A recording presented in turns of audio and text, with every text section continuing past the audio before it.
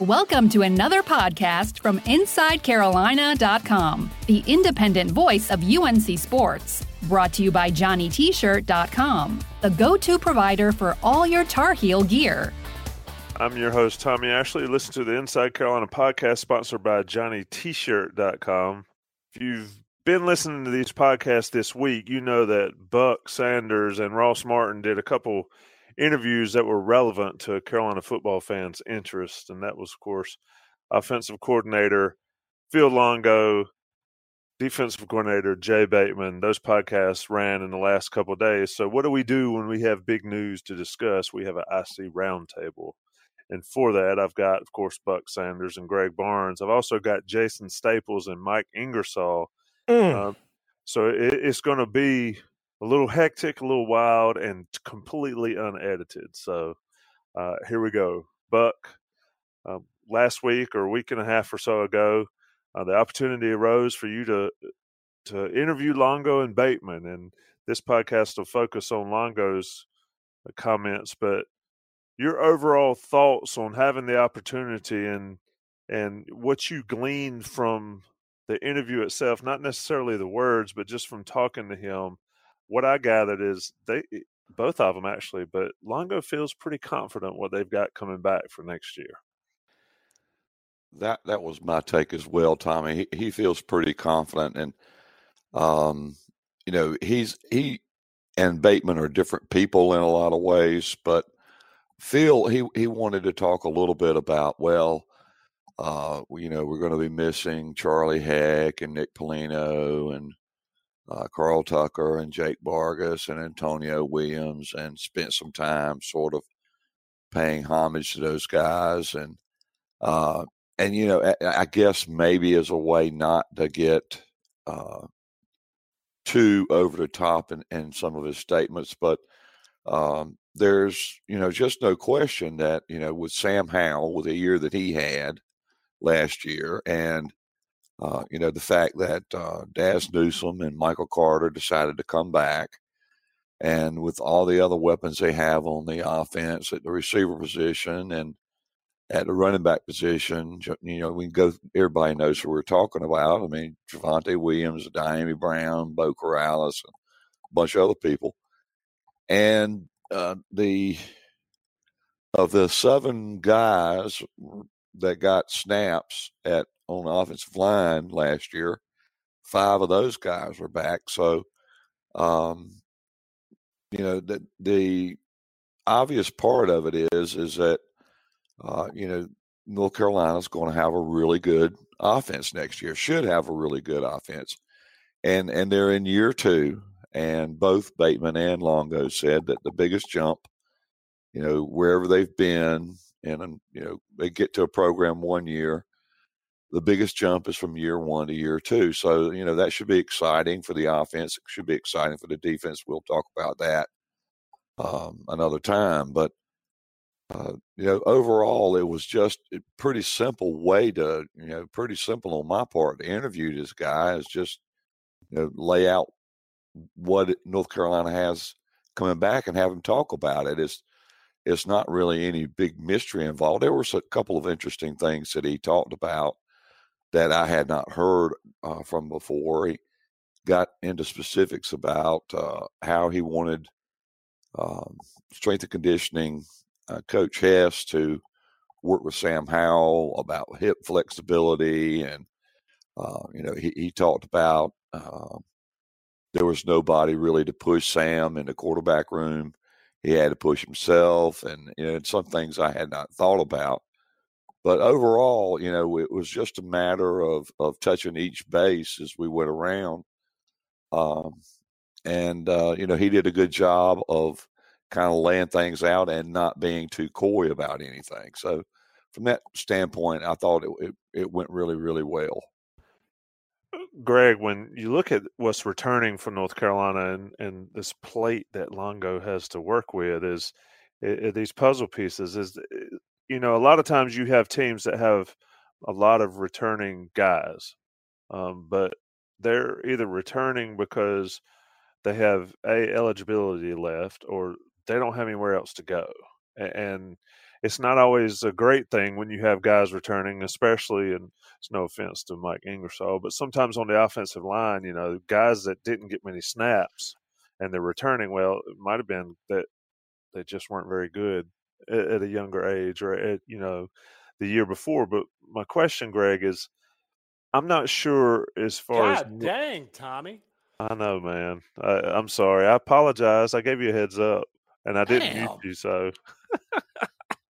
So, Greg, my point is that I'm trying to make it. And now Mike messed up with my train of thought. But Carolina's got more coming back, more productive guys coming back than I can ever remember. And I don't know where it stacks up in the nation. Don't really care. But in the ACC, I mean, Clemson, obviously, with Etienne coming back and Trevor Lawrence, that's huge. But they lose some guys on the outside. Carolina has every relevant guy returning on an offense that was pretty daggone explosive, especially as the year got going and as they got deeper in the year. I just, we've talked about the hype train, and I'm not sure a coach – in his second year in the program has got it as good as Longo potentially has it going into 20. Well, to be fair there, North Carolina has had a ton of offensive talent of late. You criticize Larry Fedora all you want with his defensive recruiting. Largely knocked it out of the park the first couple of years with his offensive recruiting, and then took advantage of Butch's recruiting early.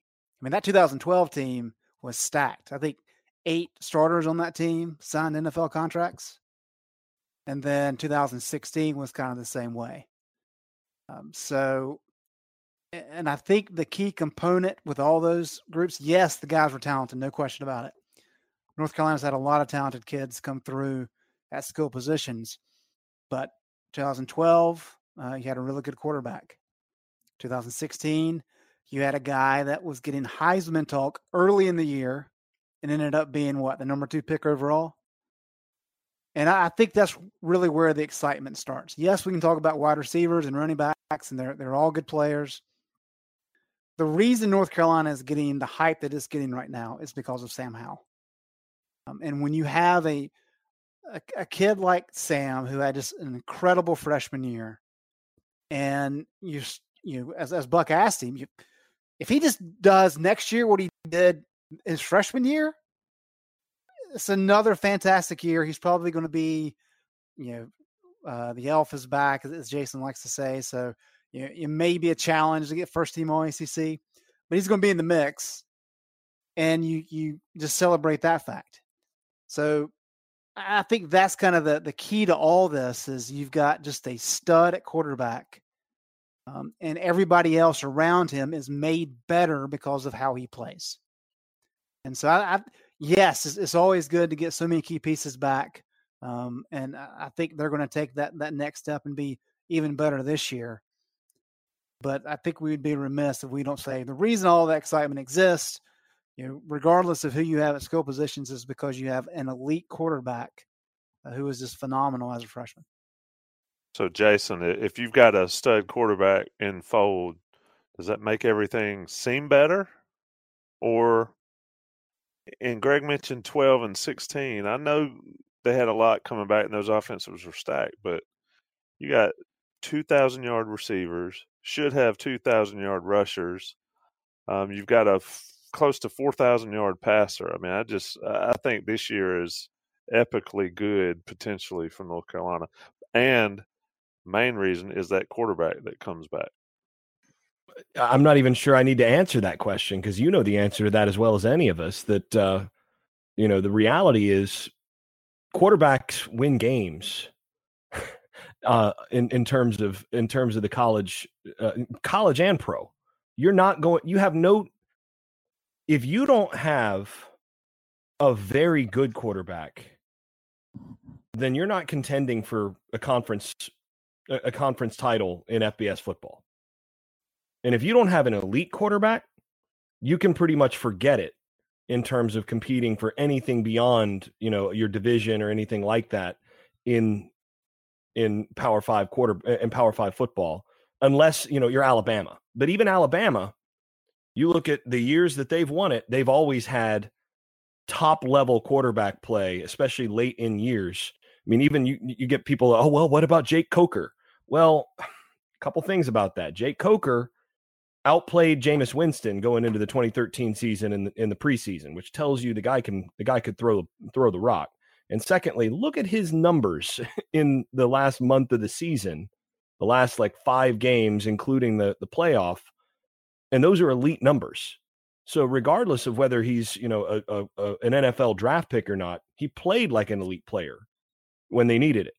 And if you don't have an elite quarterback in college football, you're not winning a title. And if you don't have one and you're not named Alabama or Clemson or one of those teams, you're not sniffing the playoff and probably not making your own conference title game. So that's how important that position is. And if you do have one of those guys, you can have lots of holes in all sorts of other places and it get compensated for. It's sort of like having an elite point guard who's also 6'5" or so in the NCAA tournament. You can have other flaws, but that guy's not turning it over. That guy's causing problems defensively, maybe hitting a bunch of shots from the outside. You're gonna be a tough out. That's college football at the quarterback position, and North Carolina has one of the best returning quarterbacks in the country. He's a top 10 probably quarterback in the country. So yeah, it makes a difference. It makes everybody else on the offense better. And year 2, I think the biggest difference is he's going to start making that offensive line look a good bit better in terms of his understanding. That's one of the things that stood out in Longo's interview about this is that basically he talked about how they were looking now at advanced defensive looks. Okay, so if we call this and you see, so that what that means, Longo's doing with his quarterback room is he's loading up the same play calls that they have in their offense. So let's say a version of mesh or snag, which every team in the NFL runs at some level. And then he's loading up NFL film, which their film department has every NFL game in the all 22 coaches stuff. I mean, that's accessible for everybody.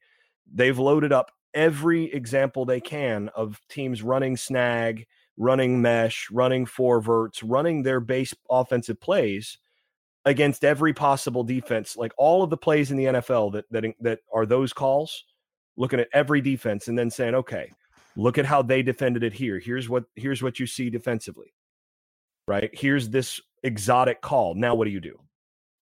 And you want to get comfortable seeing everything. And now you have the chance to do that. Now you're not learning. And what that does is that allows a guy like Howell to get rid of it that much quicker, to make that decision that much quicker. And so that's where, regardless of whether the offensive line is actually better, and they will be, they're going to look better because Howell's going to make them look better. That's where the second year in an offense, when you have a top level quarterback, that's where the real making the guys around you look better starts to come into play. Mike, my buddy Mike, 4-year letterman, 2-year starter at Carolina, got better every year. Carolina's offensive line with 5 major guys returning. I think they're the difference maker between Carolina winning 8 and Carolina winning 10 or 11. I think it's the offensive line. Do you agree, Mike? Well, I mean, since I sucked as a player, I'm going to do my best to not suck on this podcast tonight the way you're sucking moderating this thing. Too late. But I appreciate the question. I agree with you. There were some situations last year where, particularly in the run game, failures or shortcomings were directly attributable to some failures or shortcomings on the offensive line. We had some struggles with the interior 3, particularly with spotting run throughs on pulls. I saw several times, even late in the season. So things that just didn't necessarily get corrected as the season went on. Saw issues with counters and powers and traps and things like that with middle linebacker or will linebacker run through, and our pullers were just missing it because their eyes weren't up. Now, what I did see throughout the season was substantial improvement on second level when you had double team situations. So second level responsibility is on the backside of inside zone. We were terrible at it the first probably 3 or 4 weeks of the season. By the end of the season, we were consistently good. We got up to the second level with good hips, good shoulders. Our eyes were up, and we had the right angles, and we got up there with speed. But we were under control for the most part. What I saw early in the year was not necessarily guys that were out of control in the second level. It was just guys that didn't have their eyes up and didn't see the either the run through progressing from the linebacker spot or assignment in terms of flow and guys leaving, but guys replacing, right? So not understanding general scheme and general concept of a play, the overall goal of a play, just understanding that I have this individual assignment. This is my man. And when he left, guys not really understanding what to do, not getting the big picture. I saw that the first few weeks of the season. Towards the end of the season, it looked like that improved dramatically. So, yeah, I mean, we're going to go as the offensive line goes. And, Longo was right. We did lose some pieces, but I think on the inside, we've got some talent returning on the inside with our inside three, and we're going to be okay. And obviously guys played last year. I feel like I've been saying this now for 3 or 4 seasons, but, we had a lot of guys playing last year that otherwise wouldn't have necessarily gotten snaps if the starters had stayed healthy. I think, Nick Polino, right? Nick Polino going down gave 2 or 3 different guys opportunities to play. And that game experience is just going to make them substantially better coming into this year, because the only thing that makes you better is game reps. So I think the offensive line should be it should really be a strong suit. And it should be a focal point of our offense. I think you're going to be able to see this, maybe this coming year more than others. Our offense is going to go as our offensive line goes. I agree with that. I absolutely agree with that. And your comment about Polino getting hurt and opening it up for some backups to have real reps that matter this coming year, I think that was huge. And I think it's going to be interesting to see how that plays out. We're going to talk about backups, specifically Buck's favorite player. Oh, no, that's mine, the backup quarterback. But first, JohnnyT-shirt.com. Of course, they're great sponsors of Inside Carolina Podcast. Johnny T-Shirt on Franklin Street is a great place to visit if you're in town for Carolina football games, Carolina basketball games, and now, season upon us, Carolina baseball games. Go by and see them. They've got great customer service both in-store and online. You can get anything you want Carolina-related, whether it's clothes, basketball gear, football gear, baseball gear, tailgating stuff, anything you need, both on Franklin Street and online. And the best thing about it is they're great sponsors of Inside Carolina. And if you're a premium subscriber, you get 10% off your order, either in person or online. Just go to one of the premium message boards, get that code, and give it to them. They'll save you 10% off whatever you order. Buck, interesting conversation that you had with Longo about Jacoby Criswell especially, but also Jace Ruder. I mean, I think this is where the offense, and this is what we talked about a lot during the season, and a lot of people sort of fretted about Howell's running ability and couldn't really run the offense like they wanted to. We saw the Temple game sort of open it up, but it's pretty clear to me that Longo is very high on not only Sam Howell, but the guys he has behind him, and maybe even heaping some praise, some Donovan McNabb type praise on Criswell. Your thoughts on those comments? I mean, that's some pretty hefty praise on a guy that hadn't taken a snap in college yet. Yeah, when I heard him make that comparison, I said, that's good. That's going to just get Tommy Ashley out of control. But it's I can feel that heavy breathing from here, Tommy. Let me mute myself. As far as we talked about this all of last year about how North Carolina offense, Longo specifically, after Jace Ruder went down, all of a sudden it was, they tried very hard not to run Howell that much. And next year, I'm not expecting Howell to all of a sudden turn into, like RG3 or something running the ball. but the thing about it that makes it interesting and makes it, perhaps helpful to next year is that, just like in the Temple game, and Longo talked about that. I mean, really, he had 3 good runs in that game, one by design, one on a scramble, and one when he pulled the ball on a RPO. And those 3 runs are enough to make a defense sit back and say, wait a second, we can't just, go crazy and pin our ears back and get after the quarterback here. And the ability to do that next year, I think, will add an element to the offense that wasn't present, in 2019, and probably will impact certainly will impact how defenses approach defending Sam Howell, because when he has that option, when he has that ability to run the ball, and the offensive coaches are comfortable with that, it changes that dynamic. And having Reuter in the room and having, Criswell there, he's a January enrollee, but, behind the scenes, I just keep hearing positive stuff about him, even in addition to what Longo said on the podcast. So we'll see. But for my money, give me a healthy Sam Howell for the next 2 years, and I'll take that and run with it every single time. Yeah, I don't doubt that at all, Buck. I think anytime you have a proven commodity, well, there's always going to be people who look at the recruiting rankings, and that's kind of a romantic, sexy thing. I get it. But you take what you get, and if you can have Howell for 2 or 3 more years, you enjoy the heck out of it.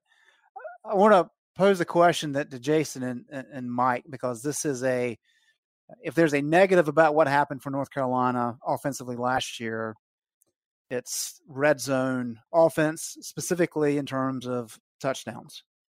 And the criticism on Phil Longo coming into North Carolina was that in his 2 previous years at a Power 5 school, being Ole Miss, they were explosive offensively, but they were not good whatsoever in terms of scoring touchdowns in the red zone. And that was one thing that a lot of Ole Miss beat writers and fans really talked about, is that was an issue. We asked Phil about that last offseason, and the response that we got was, well, I was only allowed to use 60 to 65% of my offense when I was at Ole Miss. Mac is letting me use 100%. I don't foresee any issues in the red zone for this team. And then you look at what happened really during that critical stretch for North Carolina on the Coastal. It was Virginia Tech, Duke, Virginia, and Pittsburgh. North Carolina was in the red zone 15 times, scored touchdowns 4 times. So a little bit better than 25% of the time scoring touchdowns. Carolina, of course, lost 3 of those 4 games. That ended any hopes of winning a down Coastal Division. And shortly after that, I asked Phil again about the red zone issues. And he talked about execution being an issue, talked about game planning being an issue. And when pressed further, he brought up the fact that Buck just talked about, that not having depth at quarterback really limited them in being able to let Sam run. And that had that been an option, maybe things would turn out differently. So we've got 3 years of data that are not positive for Phil in terms of touchdowns in the red zone. My question to you guys is, does he have some slack, and there's some legitimacy with what he's saying with Sam? If he can run more, that should help in the red zone. Or at what point does that become a concern? If red zone touchdown scoring is an issue again this year, is that a trend that Mack Brown's going to have to address one way or another? Well, I mean, every offensive coordinator catches flack for being a moron and calling bad plays, and they don't know what they're doing. I mean, I don't know if you've watched other fan bases and the fans that are listening to this, if you pay attention to other fan bases, but every time a bad play is called, the offensive coordinator is an idiot. And every time some crazy trick play, we saw this with Fedora. Every time some crazy little trick play works, oh, it was the greatest call. What a perfect call in that situation. They never saw it coming, right? This guy's a genius. Longo had situations last year. I don't want to say any more frequently than any other offensive coordinator would have. I think in bigger spots, which made them more noticeable, may have been his problem. But he had circumstances where he called some plays that just for whatever reason weren't either executed properly or were the wrong play call in that situation. Trying to catch people sleeping, maybe running a draw on 3rd and long when we really had to have a first down conversion, thinking somebody's expecting a 10 to 15 yard, some type of 10 to 15 yard route. Maybe we'll hit him with a draw or an inside zone and we'll catch him by surprise. Things like that. I saw that, again, not any more frequently than I've seen it with other offensive coordinators that I played for at every level. I've seen, I guess what you'll call boneheaded play calls there, but I think that's an unfair characterization. The problem that Phil had last year, I think, was that a lot of those came in really big spots and must-have spots, and it shined the light a little more brightly on maybe the poor play call. But a lot of the problems that I saw down in the red zone were far less play design, play scheme, or play choice. It was play execution. And we talked about the offensive line a minute ago, and one of the points that I will continue to hammer this season as we get into it in spring ball and into the actual regular season until I see improvement is linebacker run through. I pointed out gap scheme plays, your counters, your traps, and your power plays.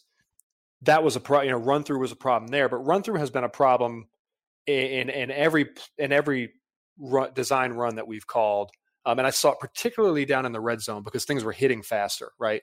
So guys not playing with their eyes up, that catches up to you a whole lot faster and with a lot more, with much more dire consequences.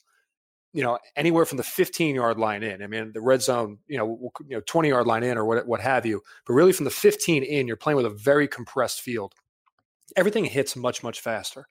And if you're not playing with your eyes up, you're going to miss things. And where plays get blown up is through linebacker run through in the run game. A lot of the problems we had in the red zone were player execution. They weren't play design and they weren't play choice. That you can point out 3 or 4 or 5 bad play calls in the red zone throughout the season, and people will nitpick that. And I'm sure that'll be the case on the message boards and what have you. But I think the real issue is not the plays were bad, it's that the players didn't do what they were supposed to do and execute properly. What I tell people is that every offensive play is designed to score, and every offensive play is designed to get yards.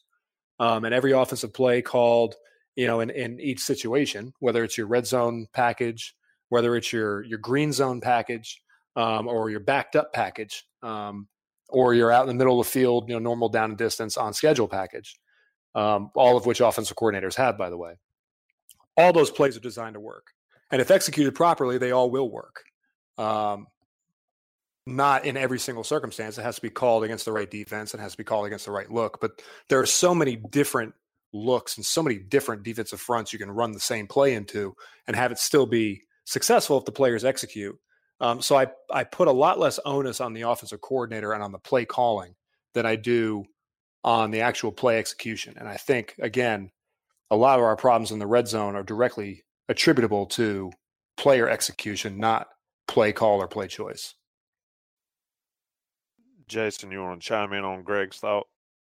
I 100% agree with everything Mike said there. I mean, one of the things I was definitely going to go to the linebacker run throughs. I mean, you go to my film breakdowns from the Virginia Tech overtime, and the play that didn't score that ultimately ended the game was exactly that. It was a linebacker run through where you've got to figure out how to pick that guy up, and that stuff where some of it is being in the first year in an offense where you're still learning exactly how you're supposed to pass things off. And if you've got some injuries up front and some youth up front, that can be, as Mike can confirm, that can be an issue in terms of, like you said, when you're learning, okay, at first, this is my assignment, that's my guy. Well, what happens when he disappears and this guy's like, what do you do? And that takes some time to learn how to respond like that. And you've got to do that automatically. If you're thinking, it's too late. And so that's where, I don't think it's a play calling issue. I do think that that one thing that you can do to get better in those contexts, and this is something that I think that is part of a coordination question, not so much a play calling question. I think play calling gets way overvalued and over discussed in general. Coordination is a lot more than play calling. It's making sure that you're prepared to respond when you see different looks, and prepared to make those sorts of adjustments and all that on the fly without thinking. And to some degree, this is why Longo was talking in his interview about how big a jump there's historically been in his offenses from year 1 to year 2, is that you're seeing guys figure out that, okay, this is my assignment and this is his assignment, and here's why. And so if I feel this twist happening, I better get here now. And you feel it, and you're doing it automatically in year 2, whereas year 1, you're still thinking through things to some degree, especially when you're a young player. So I think that's a big part of it, is the youth part. But I also think that there's something about what you emphasize in practice matters. And I think a lot of air raid systems have the tendency on the air raid stuff, and Longo is a guy who emphasizes the running game more than most air raid guys. I mean, he's closer to Lincoln Riley in terms of that stuff than anything else. But I do think that goal line, as much as anything, it's a mentality, and you have to rep it enough in practice to make it a point of pride, and also to rep against enough looks that you're going to get so that it is automatic, so that, you've repped power against every possible look that they're going to show, so that when you run that, we know that when we get in this situation, we're running this, and we'd better be able to block it, and better be able to push guys back, and better be able to fit it. And here's how this is going to work. You've got to be able to do that at some point. And that involves actual practice time where you're actually hitting, and where you're actually working through the movements and the motions that you need to do, and making those adjustments on the fly so that you make those mistakes in practice when it happens. And again, one last thing, going back to reinforcing what Mike already said, is, look, everything compresses when you get down into the red zone, and things happen so much faster that if you do have any weakness on your offense, it's going to get exposed in the red zone. So, if there are things that you can get away with, like, we got some issues blocking, these sorts of things, but, we can still move the ball. Well, yeah, you can move the ball between the 20s when you have, this or that issue, because teams have to still honor that deep threat, and they still have to honor, field expansion and all of that. So they can't commit to that. You get in the red zone, if you have any weakness, particularly up front, it's over. That's going to get exposed time in, time out. And we all know that Carolina had some execution issues and some things in terms of continuity and all of that up front last year, especially once some of the injuries hit, some of the youth happened. There were some players that were a little out of shape in terms of being able to move like they needed to pick certain things up. So all of those things were there in the middle of the field. But when you got a dynamite quarterback, and you can, throw it over the top, and teams have to honor that, you can survive that until all of a sudden team can play a 9-man box, and all of a sudden you have to actually block with those guys. That's going to get exposed. It's real simple. And then when you're not confident running your quarterback to regain one of those gaps, Longo's right about that. It makes it harder. So I think it's going to be a major point of emphasis this spring. I think they're going to get physical. They're going to emphasize making sure that guys know what they're supposed to do against some of those more advanced looks, and that they're not giving up those run throughs. And if they can do that, they've got the backs to do things, and there should be improvement there. Let me take a quick commercial break, come back. Got a little bit more on this podcast, Inside Carolina podcast, sponsored by JohnnyT-shirt.com, talking about the Phil Longo interview that Buck Sanders did for Inside Carolina earlier in the week. We'll be right back. What's up, y'all? This is four-time NBA champ Andre Iguodala. Yo, and this is his best friend, the Ohio State legend, Evan Marcel Turner I. Every Wednesday, we drop a new episode on our show, Point Forward. We're talking basketball, business, and all the culture in between. From locker room stories to some basketball analysis from those who've been in the game. Now, it is a dude averaging 29 and 11. God, what did it take to be an all-star? A win. Subscribe to Point Forward, the podcast, so you don't miss a thing. When you have sports mixed with your pop culture, along with humor and celebrity interviews, your earbuds are enjoying The Rich Eisen Show. Dan Orlovsky, are you still a Jaden Daniels is the best quarterback available in the draft guy? I think the three things that make it stand out for me are, number one, I think his ball placement versus man coverage is the best in the draft. Every quarterback in the NFL is accurate. He's got the best on tape. Number two, most transferable stuff to the NFL. And then I think the third thing is pocket peace. Search for The Rich Eisen Show on YouTube or wherever you listen. We're back. Inside Carolina Podcast, JohnnyT-shirt.com, Buck Sanders, Jason Staples, Mike Ingersoll, Greg Barnes, and myself. I want to stay here on this play calling versus execution thing just a little bit. And I know it's tough to pull out a play or two on a season. But, Mike, I'll ask you first. Give me a play or two that maybe we can compare and contrast the execution of it versus maybe the rationale behind calling said play. Give me one or two, in your opinion, that you saw last season. Yeah, so play execution. Well, one thing I'll say is I'll preface all this with, from a player's perspective, we had a big, long conversation before the commercial break about red zone production and whatnot. From a player's perspective, the most difficult place to score from on the field is anywhere between the 10-yard line and the 4-yard line. Particularly if you are first and goal from the 10, right? Or first and goal from the 9. Absolutely brutal. For all the things that Jason just touched on and I've tried to say, but not nearly as articulately, the field is much more compressed and things are much more difficult to score from those yard markers, just because you need plays that can gain yards, right? But you're playing against a defense that's completely downhill for the most part, and you need to gain yards, but you don't have the benefit of being able to stretch a defense. So that compression down there makes things real difficult. So just so the fans understand, the hardest place to score from at any given point in a game is anywhere between the 10 and the 4-yard line. From the 4-yard line, you gain 1 yard 4 times and you score, right?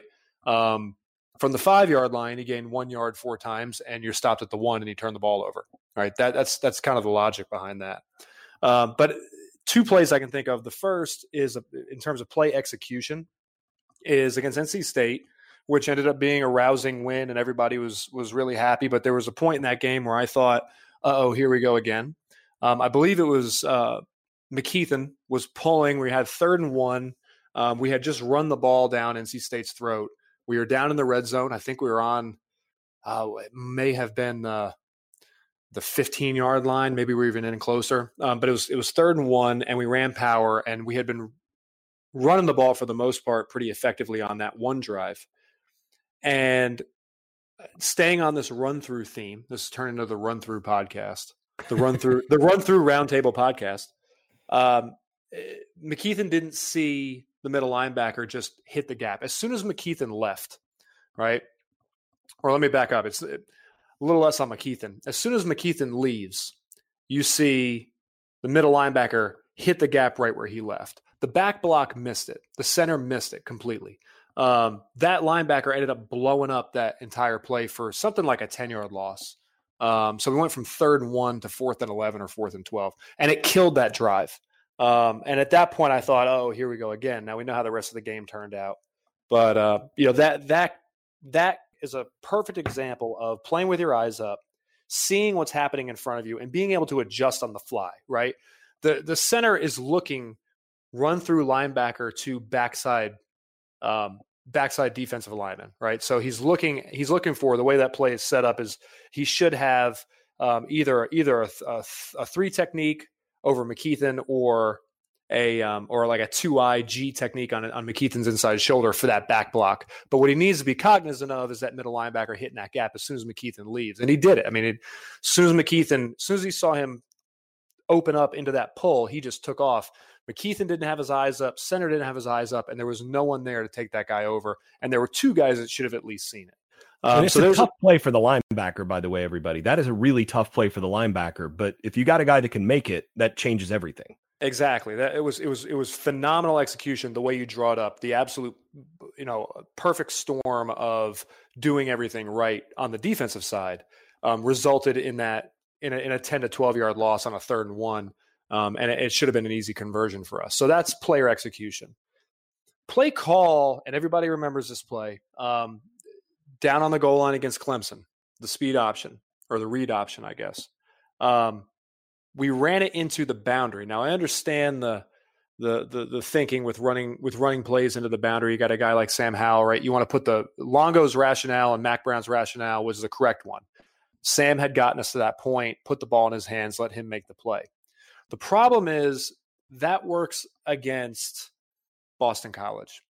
That works against Mercer.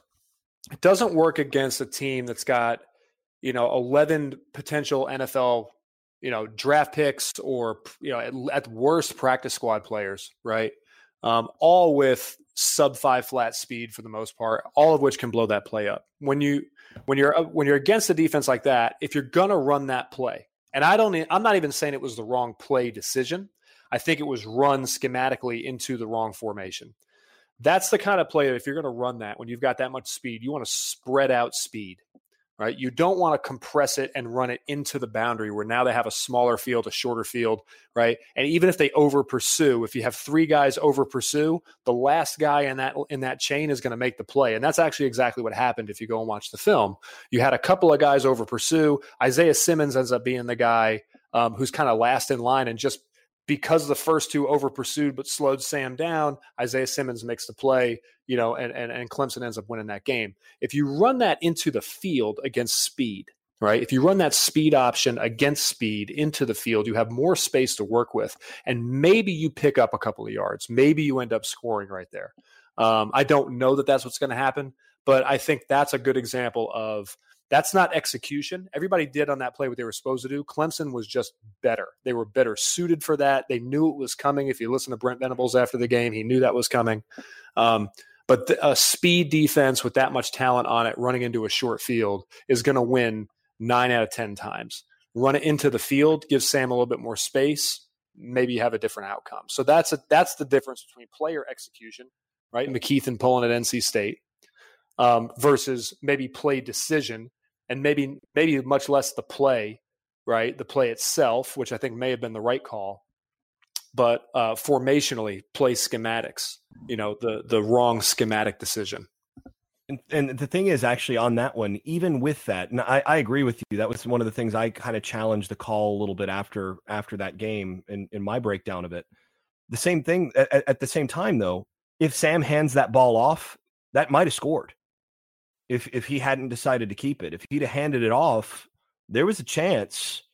I mean, it's not a guarantee given the, it was going to be one where you'd have to run through a tackle on about the 1 or the half yard line, but they got a chance to score given the numbers kind of coming into that spot. So to some degree, you can argue that there's a pretty significant execution point there where Sam, I think, made the wrong call. It was a defensible call given, the defensive end kind of finessed it a little bit, muddied it a little bit. But, usually the rule is if the defensive end muddies it, you give it. So, and the defensive end was good enough and, like you said, athletic enough that he was able to over pursue a little bit, muddy it, and then get back and challenge the quarterback and run the quarterback into another situation. But that's another run him into a right. buzzsaw. Yeah. But that's another example where even with, and that's the thing, in the red zone, even when you make a bad call as a coordinator, there's only so many things you can do down there, such that the difference between a great call and a bad call in the red zone tends to be smaller. I mean, there's some stuff that, certain jump passes and things that you can do that, like, if it's just right, then okay. But other than that, other than little tricks, which teams are going to be looking for in certain contexts, there's only so many things you can do. So it's a matter of calling it, and you just have to win. I mean, that's an absolutely great point. I hope everybody's listening to that. That's a great point. You talk to any coordinator in the country, any offensive coordinator and defensive coordinator in the country, and they're going to tell you that, look, when you get down here, especially when you get inside, a lot of coaches differentiate between red zone and tight zone, and that's the inside the 10. And like you said, inside the 10 is a whole different world. Once you get down in there, look, regardless of what gets called, you just have to win. You have to win a matchup, and you have to win more than one matchup generally to score. And so somebody has to make a play. And that's where, having an elite quarterback with an elite receiver, or just a knockdown, left side of the offensive line, a great power back or something. You got to have somebody that just can make a play down there, because it's going to take that to score. And, it's the numbers are just not on the offensive side. And so if you make a bad call down there, well, the difference between that and a good call is kind of minimal, because either way, you're going to have to win. You're going to just have to have somebody that wins. That's a great point. Buck Sanders, Carolina's offense, I've talked about it earlier, very good last year. What do you need to see improvement-wise for Longo's offense and Longo's group to take a step forward from even what they did in 2019? Just as a team, and this is not necessarily a knock on the offensive line, but as a team, they can't let Sam Howell get hit as much as he did last year. He got sacked a lot. Now, some of that was on Sam. Sometimes he should have thrown the ball away sooner. Just heave it, to the third row on the sideline or something like that. But he got sacked way too often, and he's too valuable to the North Carolina team for them to not work on preventing sacks, keeping him clean in the pocket, and for Sam to work on knowing when to get rid of the ball a little faster. So that would be the one thing, if I had to talk about last year's offense, that wasn't always, not to say perfect, but it was just one of the glaring parts of the game where it just seemed to me that they gave up way too many sacks. Greg, your thoughts on what needs to improve for this team to take a step forward? Howell was sacked 37 times last year. That's insanity. And yeah, it's a lot of that was on Sam for sure, but some of it was not. And the best part, I guess, of the air raid, when you're trying to throw the ball downfield the way they do, that's going to be part of it. And that's got to be a lot tougher on the offensive line, holding those blocks. To be honest, when you talk about sacks and you talk about the red zone issues, I think those are really the highlights or the lowlights in terms of what plagued the offense last year. A lot of positives coming out, and with all the talent they have coming back, there's no reason not to think they're going to take a significant step forward. I think really what's going to help this team more than anything this offseason is the competition.